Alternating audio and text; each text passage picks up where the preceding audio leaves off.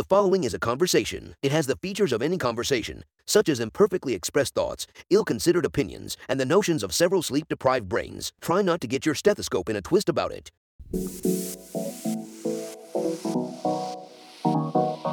Meandering in the margins of medicine, it's the Shortcoat Podcast. Weird news, fresh views, helpful clues, and interviews. By students, for students. Subscribe to our weekly show at theshortcoat.com. Welcome back to the Shortcoat Podcast, the show that gives you an inside look at medical school from the students drinking from that fire hose, a production of the University of Iowa Carver College of Medicine. I'm Dave Etler. With me today in the SCP studio, it's budding co-host Caroline Brown.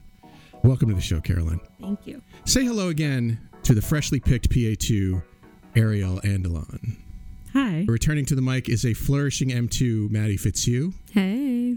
And a perennial favorite is M2, Matt Engelken. I've been upgraded to favorite. I mean, let's assume that that's true.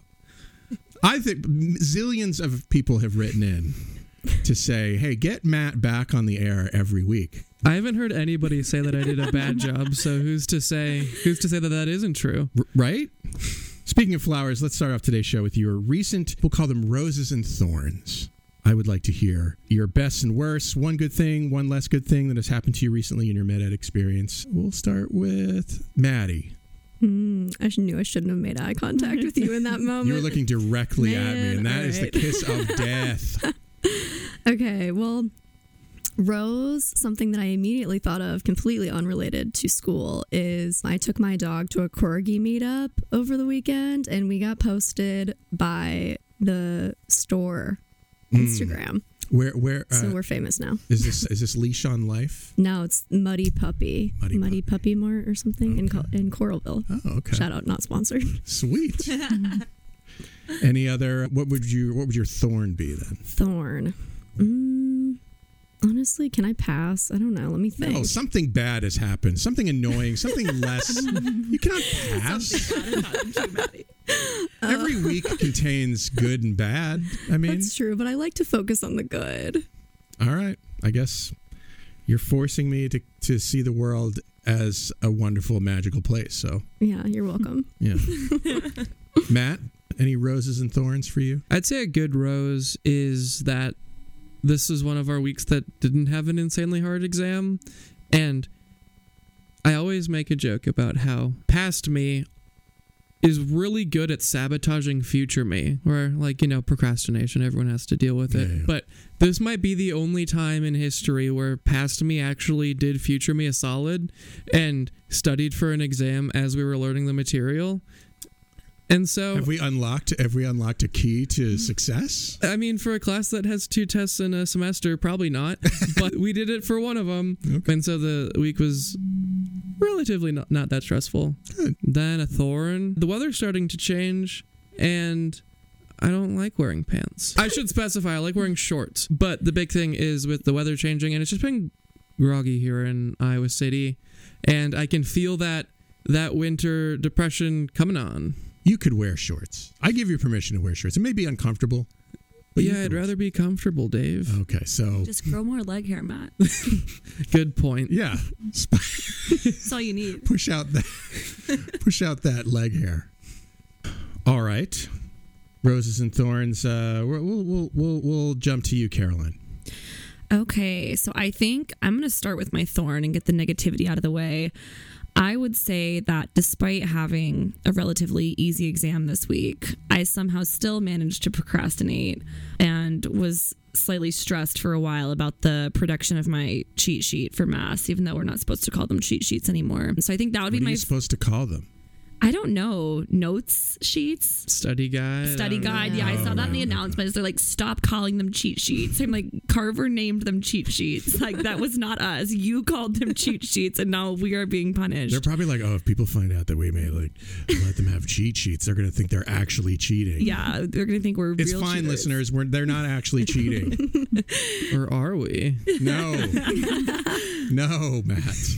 Absolutely not. Yeah, it's cheating with permission. It's when they let you bring in a note sheet that you work on ahead of time. We're all familiar with this, with this idea. Like, we don't have to, it's fine, Carver College of Medicine. Yeah. Call it a cheat sheet. So that's my thorn. Too much time on that. And I think my rose is that part of my Halloween costume came in this week, and I take Halloween very seriously, so I'm quite excited. What do you want to give us a little idea, a little preview? I cannot. That is going to remain top secret until it's unveiled. Yeah. I'm so sorry. Where will it be unveiled? Where should I be? Actually, you should be in Kansas City. I will not be celebrating Halloween in Iowa City this year, but I can report back next time I'm on. Pictures. We need pictures. Sounds good. Are we friends on some social media platform? I don't think that we are. Damn it. We'll work on that. Ariel. Hi, Rose. There are so many roses from this week. Ooh. Something about having a okay, well, we had a test week officially, but an easier test week just makes the week so much more fun. Uh-huh. Let's see. This is the last week of Latinx Heritage Month, and the Latino Native American Cultural Center near here had some events this week that were really fun and cute. Yeah. And I don't know, I just loved attending them. Nice. Other Rose, this is the start of the humanities elective today. That's true. You guys, Friday at 5, and yet people seem interested in going. Maybe there'll be some attendance. Yeah. I think the free pizza has something to do with it, probably. Well, that does help. Thorns, probably similar to Caroline. I did exactly 0 lecture material for our new unit this week. So that'll be a really fun time next week, I think. A thorn for future, Ariel, too. A thorn for, right now it doesn't matter. It's not poking me at all. Okay. Good. Oddly, I hadn't really thought myself if I had any. Well, every week my Rose is sitting here with y'all to record a podcast. Sweet. Look, that's not a lie. Okay, I just want you to know that is not a lie. My thorn, like Maddie, I'm not sure I have any real. Well, every week I have trouble sleeping, and so I had trouble sleeping earlier this week, and it was really freaking annoying. So we'll go with that. Sleep is important. Shortcoats, we love to hear from you, no matter what it's about. So call us at 347-SHORT-CT with questions, shower thoughts, complaints about your situation, whatever you like. We'll talk about it on the show. Thank you for sharing your trials and tribulations with me. It's nice of you to do that. I feel like we've talked about things. Midterm elections. You know what? It's a really exciting topic for a podcast. Elections. Right? Midterm elections are right around the corner. So we at the Short Coat wanted to sort of talk about some of the factors that Americans who might be interested in healthcare, like yourselves, are most concerned about going into the midterms. It is the 14th of October as we record this, so it's not that far away. And I would like to say before we begin that I'm not here. None of us, I think, are here to tell you how to vote or what to vote for or anything like that. We're just going to talk about the kinds of things that people might be thinking about if they are interested in healthcare. We may accidentally telegraph what it is how it is we will be voting on certain issues, but that doesn't mean you should do that. So I just want to put that out there. You vote your conscience, but please vote.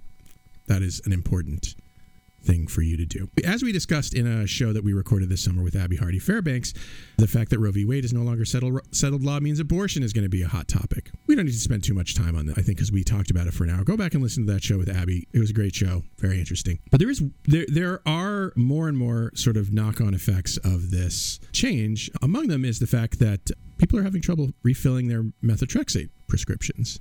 Matt, what do you know about that? So, methotrexate is brought in here because it is used for medically induced abortions. It is a pill that you can take. It treats ectopic pregnancies as well as not spontaneous, but elective abortions. But the big deal here is that a lot of people and a lot of women take methotrexate for issues such as arthritis and lupus and other autoimmune diseases. Some politicians in some states are cracking down on all methotrexate, which means that people that need it for things that aren't abortions have to deal with the fact that they can't get their refills and are then just have to deal with the fact that they have a disease that they can't treat. Yeah, it's also used for, did you say cancers? It's also used for like treating lung cancers, arthritis, psoriasis, like all a lot of autoimmune stuff. Right, like all kinds of things. And even in some states where that's not, that drug specifically is not actually targeted, I have read that pharmacists may be reluctant to fill prescriptions because they fear being prosecuted, and doctors may be afraid to prescribe methotrexate because they fear getting in trouble with the law. So this is among those knock-on effects that, for those people, this is a knock-on effect. It wasn't, it may not have been intended. Is this something that you guys are thinking about? I think so. I mean, I think it's a part of a very long list of repercussions that we are seeing and are going to continue to see as a result of Roe v. Wade being overturned.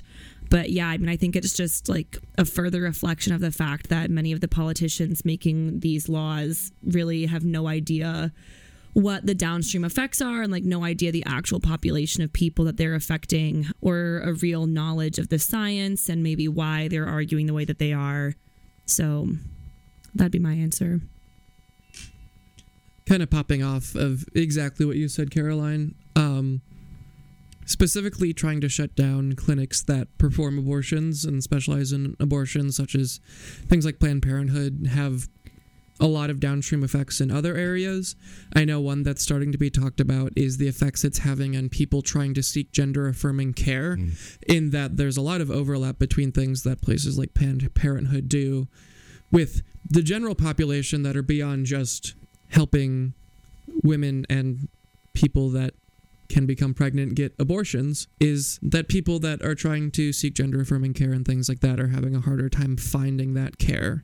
Yeah, I was interested to note that I think I read that there aren't any Planned Parenthood clinics that have actually closed. Many of them have sort of leaned into what they can do in states where, abortion is prohibited, like gender-affirming care and other, aspects of women's health or the health of people who have uterus. So, it hasn't completely closed Planned Parenthood clinics, but it's definitely having effects. And by the way, when we talk about these things, I would love to know, are you actually like processing these things for the purposes of voting in the election? I went and looked through a couple of websites, Ballot Ready and Ballotopedia, to try to figure out, for instance, which candidates I would support based on the issues that I think are important. So it's awfully hard. It used to be awfully hard to find information about candidates, and now it seems a bit easier if you use the resources that are available to you.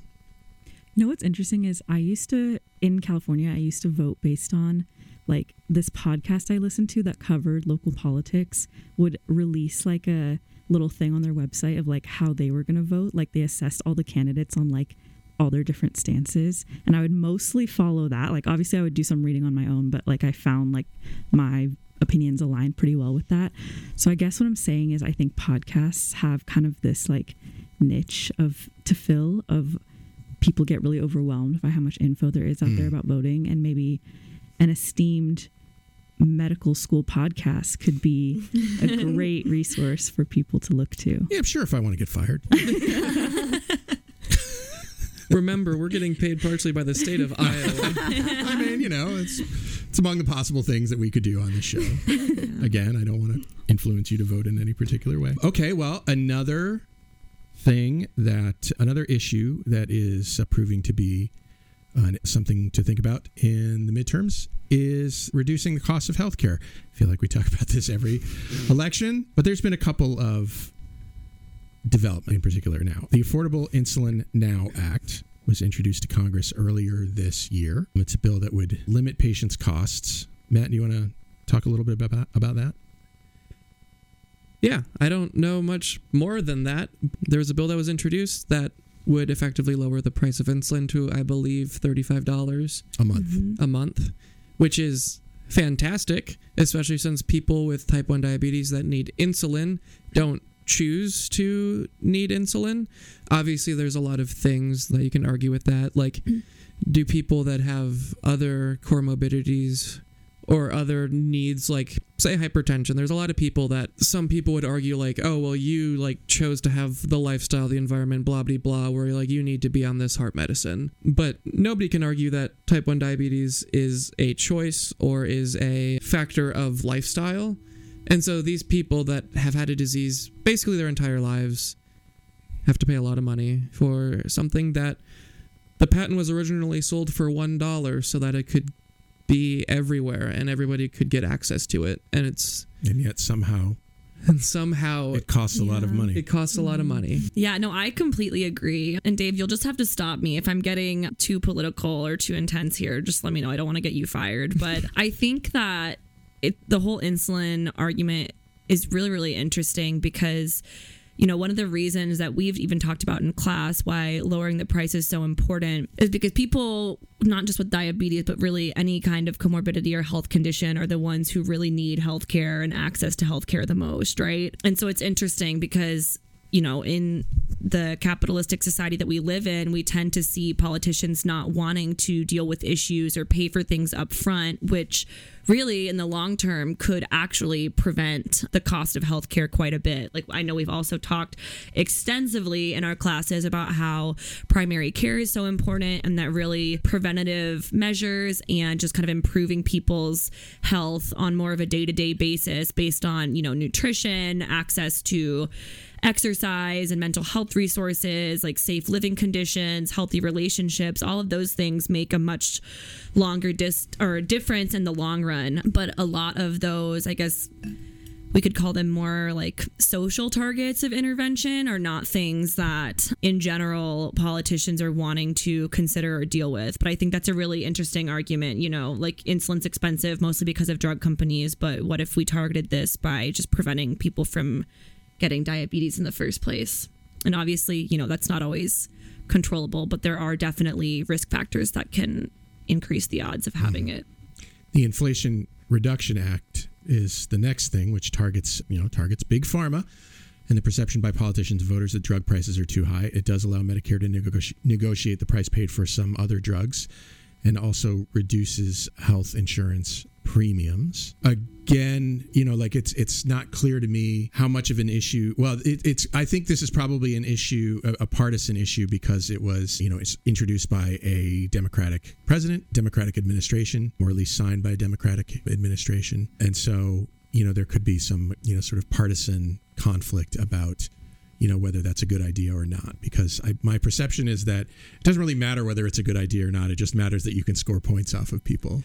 The other big deal with this is, so the big thing is that Medicare and Medicaid have not been able to negotiate prices with pharmaceutical industries. When the Affordable Care Act was announced about a decade ago now, the big issue is in order to get it passed in a bipartisan Senate, it needed to get enough votes. Yeah. And like we've been talking about, pharmaceutical industries across the board are pretty garbage and use all the money. No offense to our many pharmaceutical industry executives who listen to the show. Yeah, if you listen to this show, I'm sure you're perfect and none of this is your fault. But they do spend a lot of their money in lobbying.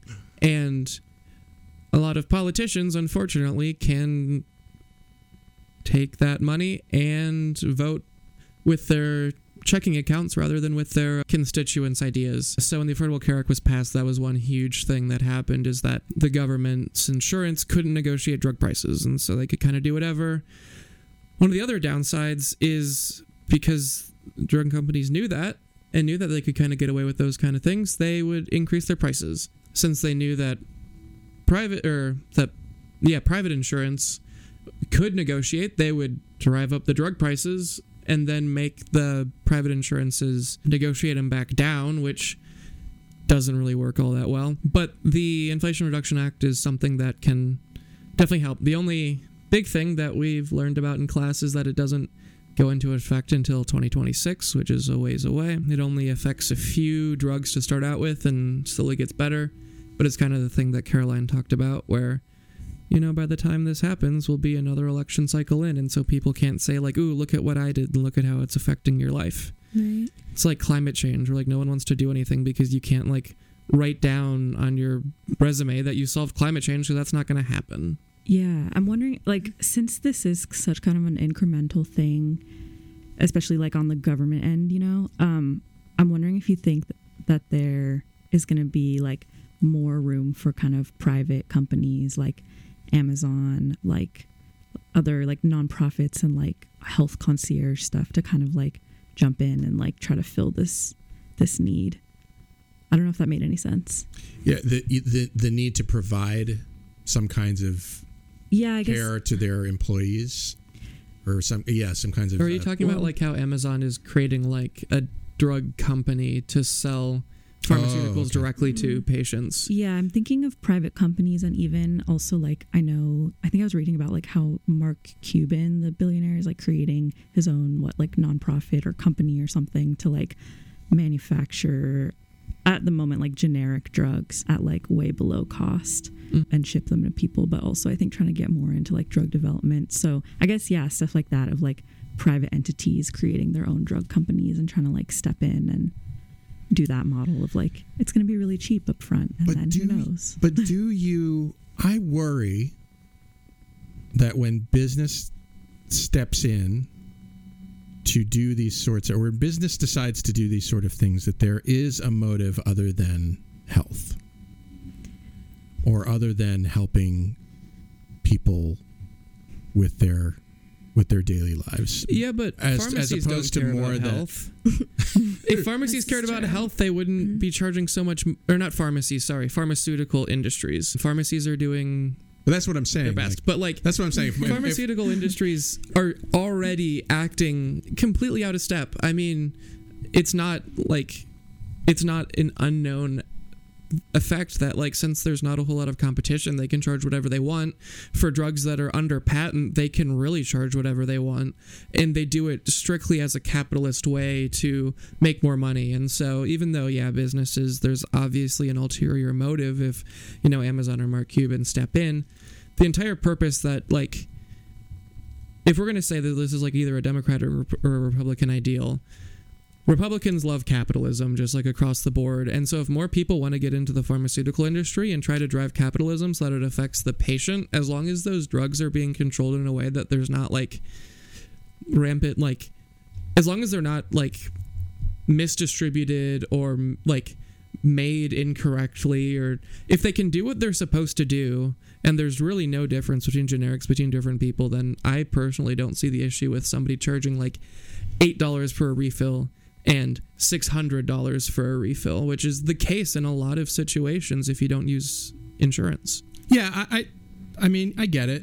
I just, when a company like Amazon says, we mean well. Evil. Yeah, when a company like Amazon says, hey, we're going to help, reduce the price of healthcare, I'm a little red flag. I'm a little suspicious. I want to see a little proof. So, next issue. A 2022 Ipsos survey found that for Americans, mental health is now the number one health concerns past COVID. It was 35% said it was tops in 2021, and it's now 51% in 2022. And the top concern in 21 was COVID at 68%, but now that sits at 43%. That's good, I guess. I mean, COVID is still here. Hey, it's me, COVID. What a strange thing to say that's good about. I know, like, I don't know. I'm glad people are having more mental health issues. I mean, it's good that they're concerned about it, because like growing up, for an old guy like me, mental health was not a thing that people talked a lot about. I think it was, I'm 52. It was even worse for people older than me. I mean, it was an embarrassment. These days, I see so much discussion about mental health. People are thinking about it, and that's a huge improvement. Is that driven by a huge increase in mental health issues? I don't know. I feel like it's probably partly an increase, and I think that also our generation is just more open and accepting about a lot of things that haven't been kind of acceptable to talk about in the past. You guys are so open and accepting. I mean, not you guys in this room, although you are. This is talking about like your generation and the generations that have come off. We're just a bunch of lovers. That's all it is. God damn it. Yeah, so I don't know. I mean, I just think it's funny because I feel like, if you try to talk to, people even 1 or 2 generations older than us, it's like this foreign topic that nobody even really understands. And then I feel, at least amongst my friends, like it's so not taboo. I mean, like we're all, checking in on each other, like talking about, what went down in therapy last week. Like everyone like knows who goes to what therapist, like what meds people are on. And it's just like no big deal. Incredible. And I think that that's a really important part of destigmatizing mental health is, making sure that everyone feels comfortable talking about that kind of stuff. Yeah. And I feel like that change, to me, that change feels like it happened virtually overnight, just within the past, 15 years. To me, that's overnight. I mean, I feel like something really positive, I guess, that came out of like the pandemic is it made a lot of people kind of like introspect a little bit more and think more about their mental health. And like, when everybody was quarantining and stuff, like you can't see people. And I feel like people just had a lot of time to spend with themselves and kind of like reevaluate. So, yeah. It does seem like it really brought out mental health as a concern while we all just sort of tried to figure out what was going on in our lives. So now I think a lot of it is figuring out how to take that concern and make it like be able to treat it better. Yeah. Because like Caroline said, I know a lot of people that go to therapy. I know a lot of people that are on like medicines for mental health concerns. I just got my dose increased. Yay. I increased it yesterday, so I don't know yet. But I choose to believe that you're a much happier person. Well, thank you. But one thing that goes into that is that we are very lucky here at school where CCOM has mental health services that are free to students. We can go to as many therapy sessions as we want to. We can see psychiatrists without any cost. If you're on medicine, obviously you still need to pay insurance, but there's so many things that are involved in mental health services that aren't medicines that the school gives us, and that's something that I feel like whether or not we use them, we should all be very thankful for, but not everybody has that ability. Yeah. Especially like for people that are, working jobs and you can only see like a psychologist from 9 to 4 and that's, exactly when they work. It's really hard. And when you have to pay a lot of money to go to those places and most insurances / some insurances don't cover it, it can get really tricky. Well, aside from that, I mean, few states can say they have enough mental health care providers extant in their states. Most states report anywhere from 5% to almost a 70% shortage of the necessary healthcare providers in their states. So, yeah, that's an obvious issue of access. Yeah, I think I would also wonder too. I mean, yes, treatment is really important, but also like prevention where possible. I mean, some mental health issues or crises can maybe never be like prevented, but I think a lot of stuff can also be worsened by stuff like COVID or like, whatever other things we have going on in our environment. Whatever stressors that are in our lives. Yeah. I think we've learned over the last couple days of class, we're getting into our psychiatric disorders section of school. And one of the things that they've talked about is they found that for some of them, there is a large genetic component, but I believe for all of them, there is also a large environmental component. Mm-hmm. So I think that that's a really good point, Ariel. 76% of Americans feel that mental health professionals should be first responders for mental health / suicide crisis emergency responses, while 23% believe it should be the police. Also a shift that may have some relevance in elections and politics. If you believe that police are overused in certain situations, like in responding to a mental health crisis, that may be important for you to consider.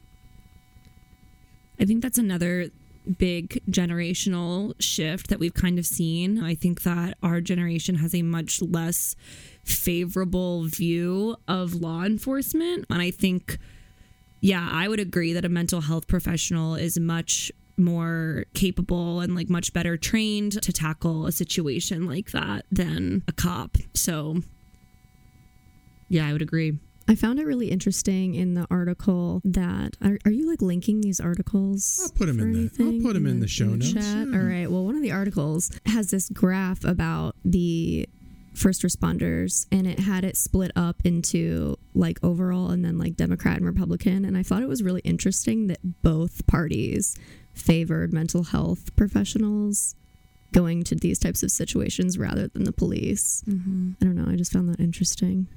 I think one thing that I know, at least in Iowa, has been all over the campaign cycles are kind of using that rhetoric to say that people want to defund the police. I know exactly which commercial you're talking about. Yes. And honestly, I feel like, you know, if I was in charge of, if I could go back in time and encourage people to maybe change the messaging a little bit, I don't think that did anybody any real favors. No, just like, yeah, obviously defund the police turns out to be like, maybe not. How about allocate funds that used to be for police to different resources that can help people in different aspects? You might need another bumper for your car. A second bumper for that sticker. Yeah, I think it is hard because, like, right, the police are like a fundamental part of the social safety net now, where it's like you can't defund the police because they're too busy responding to mental health crises and like all this other stuff that shouldn't be in law enforcement domain. But yeah, here we are. Yeah, I think it's hard because, yeah, at face value, you hear defund the police and you think, oh, we're just going to get rid of them. But I think the key idea... And to be clear, that has been tried.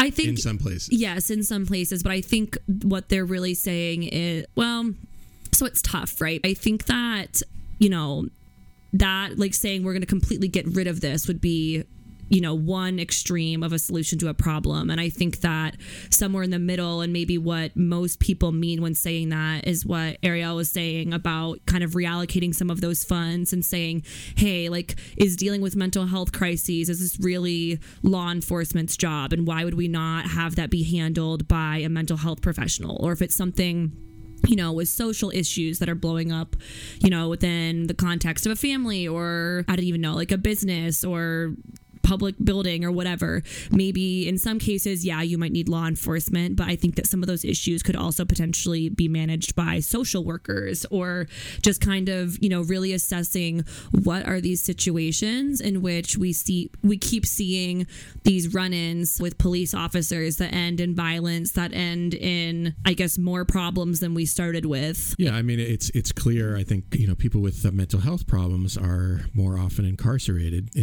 Definitely. You know, perhaps instead of, hopefully, if they are incarcerated, they're also getting help, but maybe not.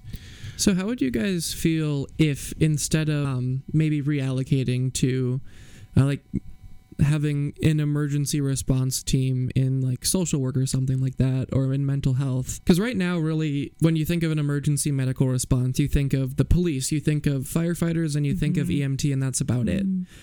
Do you think that we could get a similar response if we had better training for police officers and those types to handle mental health concerns? Or do you think some of those like issues that we're seeing now of having an aggression first attitude persist even if training gets better?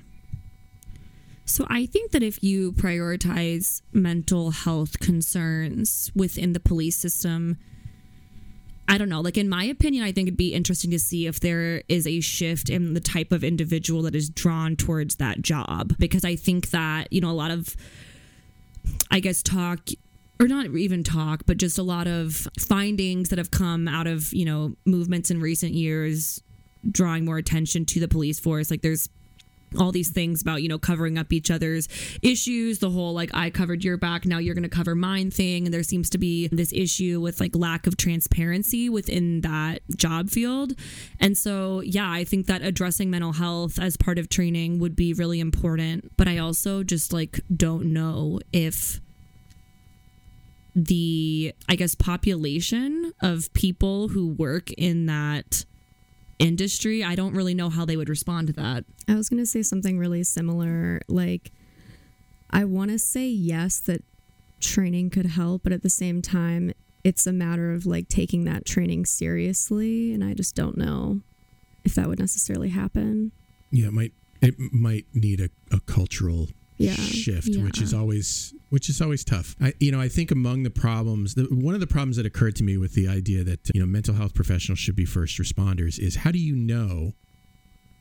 How does a dispatcher make a determination from a phone call that some kinds of situations might need a mental health first responder? Or do you just, pair a mental health professional with a police officer and have them work together in some way? That's what I was thinking. Is I feel like a lot of the mental health crises we hear about, like someone is like brandishing a knife, or like someone is in crisis and maybe acting erratic, antisocially. But I feel like a lot of times there is like almost some type of quasi threat of violence, of like, oh, they like picked up a heavy object, and it's important to respond to that carefully.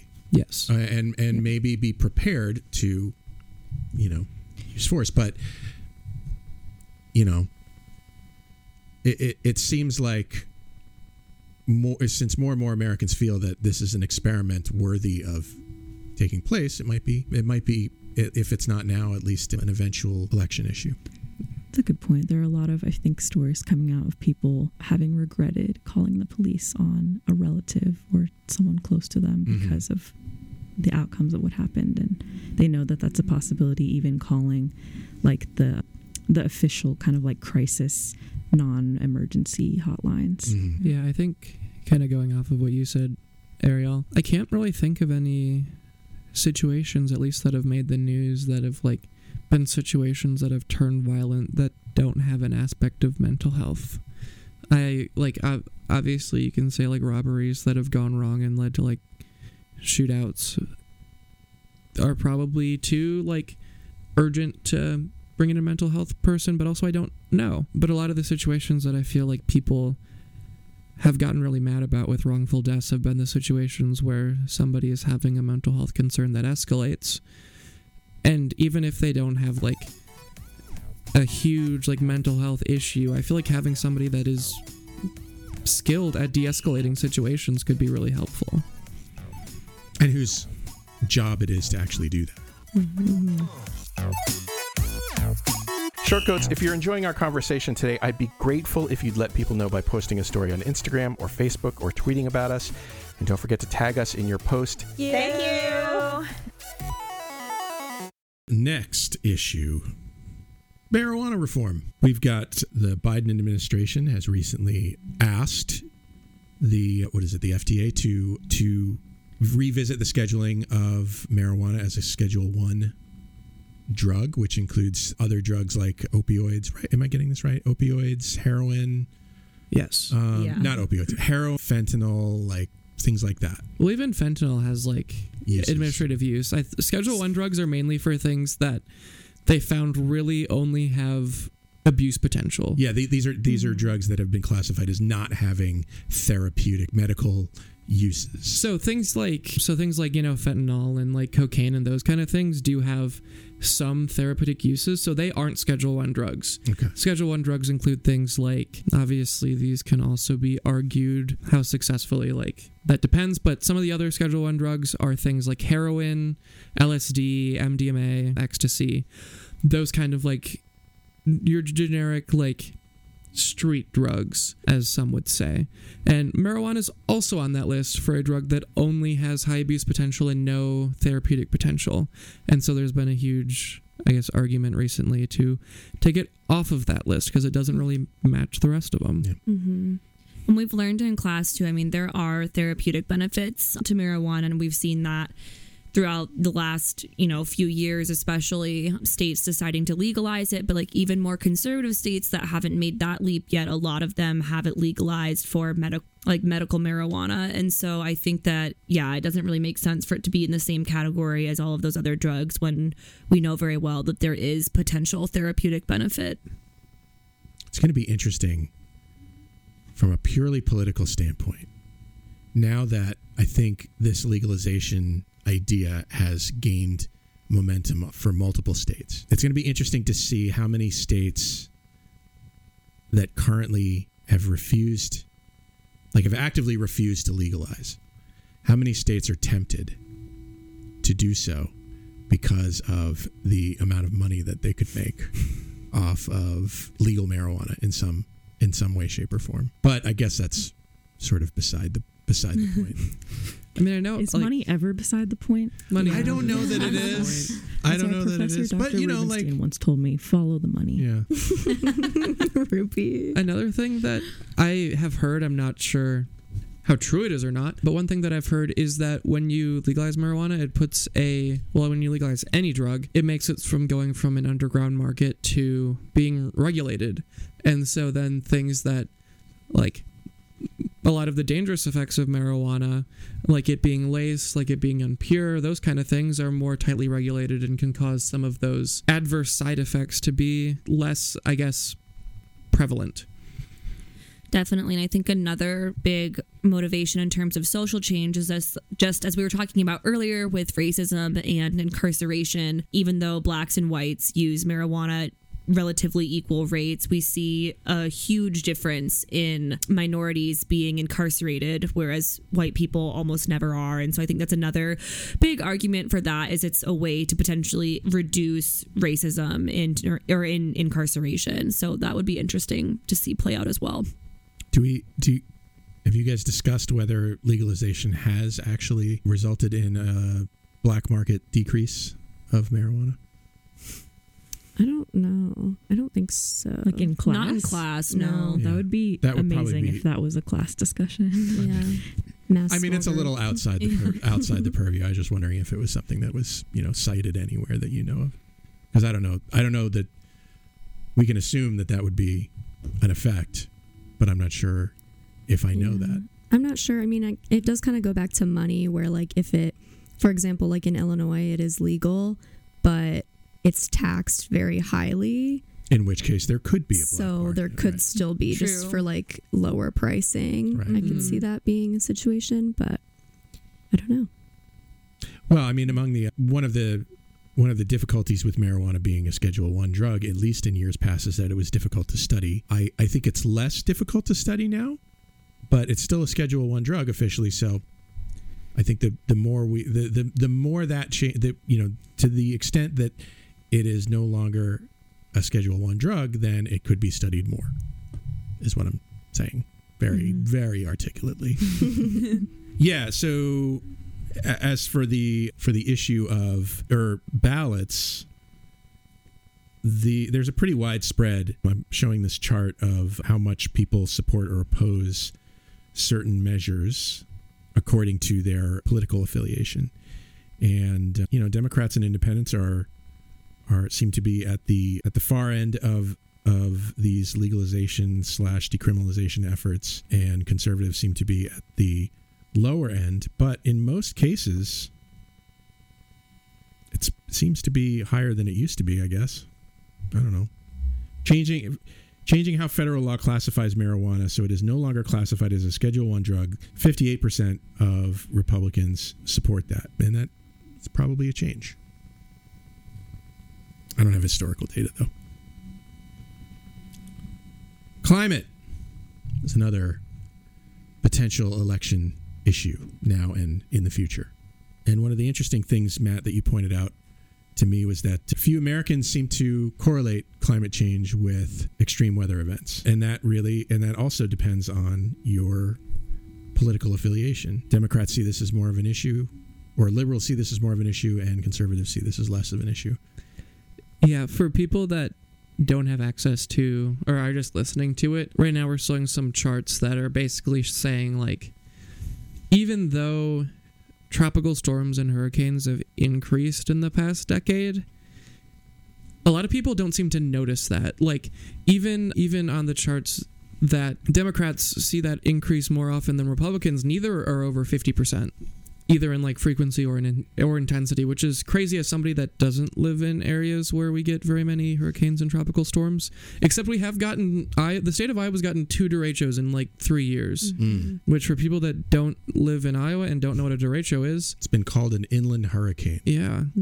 And so, hearing all of these massive hurricanes that have hit over the last decade, and just like feeling like it's a consistent cycle of just like, oh, which state is preparing for the next hurricane, and which hurricane is Puerto Rico currently recovering from, and the fact that just like keeps continuing seems crazy, that the people that are actually in it are like, same old life. And there are huge health concerns from climate change, which we covered in detail in a podcast recently with Dr. Peter Thorne of the UI College of Public Health. So make sure you go back and listen to that show. It's an interesting discussion. Mm-hmm. I think one of the biggest health concerns is honestly mental health, like particularly amongst young people. I think there's just so much uncertainty and kind of doubt cast upon the future that a lot of people really don't know how to handle that. And I've read some about too, just a lot of mental health professionals, also aren't prepared to deal with that, because this is kind of, uncharted territory. Yeah, and a scary reality for everyone. So I can tell you that, I feel terrible about this, but my kids have expressed concerns about, bringing kids into the world in a situation where things are looking a little like grim. It's going to be a problem. Sketchy. Yeah. On the other hand, the only people who are going to solve this are future people. Right. But unfortunately, future people aren't getting elected into they will in seats. The future. They will in the future, but right now that's the whole point. The future people. So obviously climate has to deal with healthcare for a lot of reasons, but you mentioned that it's going to affect future generations, and it's going to be changed by future generations. But right now, government is largely controlled by old people, and old people that it may not affect their lives at all have a harder time making those changes. The next and last issue is gun reform, or we'll call this Second Amendment issues. And interestingly, most Americans support a variety of gun reform ideas, things like universal background checks. I'm looking at a chart here that says 83% of Americans support universal background checks. 83% report safety training before the purchase of a gun. Mental health evaluations before purchasing a gun, 78%. Raising the minimum age to buy any kind of gun from 18 to 21, 74%. Agree with that idea. Proof of proper storage before purchasing a gun, 68%. So, given those numbers, it would not be difficult to enact this. It seems, based on these numbers, right. If it were put to a vote of the people. That's not exactly how this works. I think it just goes a lot back to what Matt was saying earlier about like politicians being bought out. Completely. I mean, Trump took away legislature that Obama had in place for, universal background checks. And it's like, I'm looking at this graph right now, and 83% of the country believes that is correct and should be in place. 80% of Republicans even agree with that. And so, yeah, I think it just, as Maddie's saying, goes back to this whole situation of power in the hands of the few, not the many. And laws in place that no one agrees with. I can't read the future, but I do, and I know that surprises you, but I do see some cause for optimism in that it is something that is being talked about a lot. And I see some cause for pessimism in that we're still seeing gun violence and we haven't really enacted meaningful reform yet. We haven't tested these ideas yet, essentially, at least on a national level. So, and I think that's an important part of this, among the things that people talk about is like, well, how do we know that this is going to work? Well, we got to try it. Right? I don't know. The other aspect of that is, how do we know it's not going to work? I mean, yeah. So there you go. Maybe we should give it a try. I don't know. It's up to you, voters. It's up to you, listeners. Let's see if these things are all important issues on the midterms, which is, I think they are important issues on I think we already know that. But the point is, I'm interested to see how everybody votes this coming November. If you want to tell us things about how you feel about this, I encourage you to give us a call, no matter where you are on the spectrum of belief in any of these things, because I think it's important to hear from you on these ideas. So give us a call, 347-SHORT-CT, send an email to theshortcoats@gmail.com, and we'll talk about it on the show. I would love to talk about that. even if you don't agree with us, especially if you don't agree with us. Anything else we want to say about this, Matt? I don't think so. I think one thing that we can say is that there has been recent studies that have shown a large overlap between people that have gone through with suicidal ideations and people that have gone through with mass shootings, in the similar way that most of them are premeditated, most of them have plans, those kind of things that have very similar setups. And the big thing that comes up in the news nowadays when it comes to the Second Amendment rights, at least like the negative side, is that there's a lot of mass shootings happening around the United States. And so I think this brings really well back into our previous talk about mental health discussions and mental health reforms, in order to have some of those people that might be struggling or considering doing something like this, where obviously taking away guns is not the only and should not be the only thing that we do to prevent mass shootings, but hopefully is like a more like addressing the mental health concerns behind why people would ever want to do these things, the fact that it's easy to get guns, all of those things. You can't treat them all as their individual units, you have to treat it as a whole. I think you're talking about a comprehensive set of plans, a comprehensive set of policies that are focused on preventing these horrible situations that include both things like universal background checks, blah, blah, blah, blah, blah, and mental health reform that allows people the ability to seek or get help when they're experiencing difficulties before they turn into these more horrific acts. Yeah. I think another big part of the conversation that's not often talked about is just the connection between mental health and the fact that in like 99% of cases, the people who carry out mass shootings are men. And I think just, in terms of societal expectations, a lot of times, maybe not so much now, but in past generations, right? Like men haven't felt like it's okay for them to express emotion. Like it's more negatively looked upon for men to do things like ask for help, to be emotional, to cry. I mean, my friends can vouch, like I've always been a huge proponent that like men need to cry. Like I think that mental health and addressing some of these kind of societal expectations, or even, just a lot of the gender norms, I think that our generation is starting to reject. I think, some people may call that a stretch, but I think that there's a definite connection between mental health, lack of emotional stability, lack of, close relationships that provide people that safe space to, admit that they're struggling or ask for the help that they need, and then these horrible things happening. So I think personally that's also a really interesting topic that could maybe be researched further. Well, there you go. I'll give you the last word. I was just going to say, everyone should go vote. Voting is cool. Yeah, voting is hot. Voting is fun. Voting's amazing. I've got mine. I got my candidates all picked out. That's our show. Matt, Caroline, Maddie, Ariel. Thanks for joining me on today's show. Thank you. Thanks for having us. And what kind of American would I be if I didn't thank you, Shortcoats, for making us a part of your week? If you're new and you like what you heard today, follow the show wherever fine podcasts are available, like Spotify, Apple Podcasts, Google Podcasts, and YouTube. Thank you to this week's producer, Matt Engelken, and to this week's editor, Maddie Wallin. The show is made possible by a generous donation by Carver College Medicine Student Government and ongoing support from the Writing and Humanities program. Our music is by Dr. Roxanne Catmosphere. I'm Dave Etler saying, don't let the bastards get you down. Talk to you in 1 week.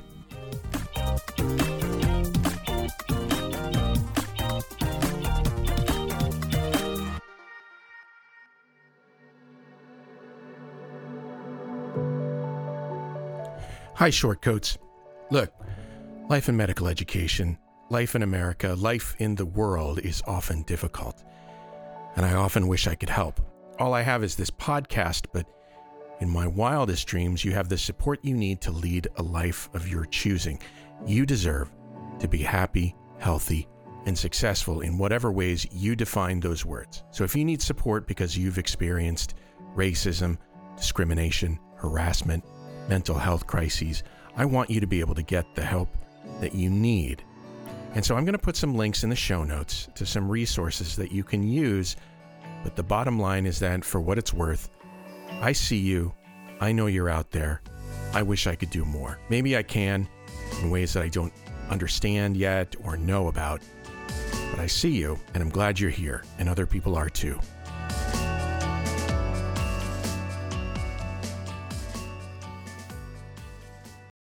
The Short Coat Podcast is a proud member of the MedEd Media Network. Inspiration, information, and guidance on your journey to medical school and beyond at mededmedia.com.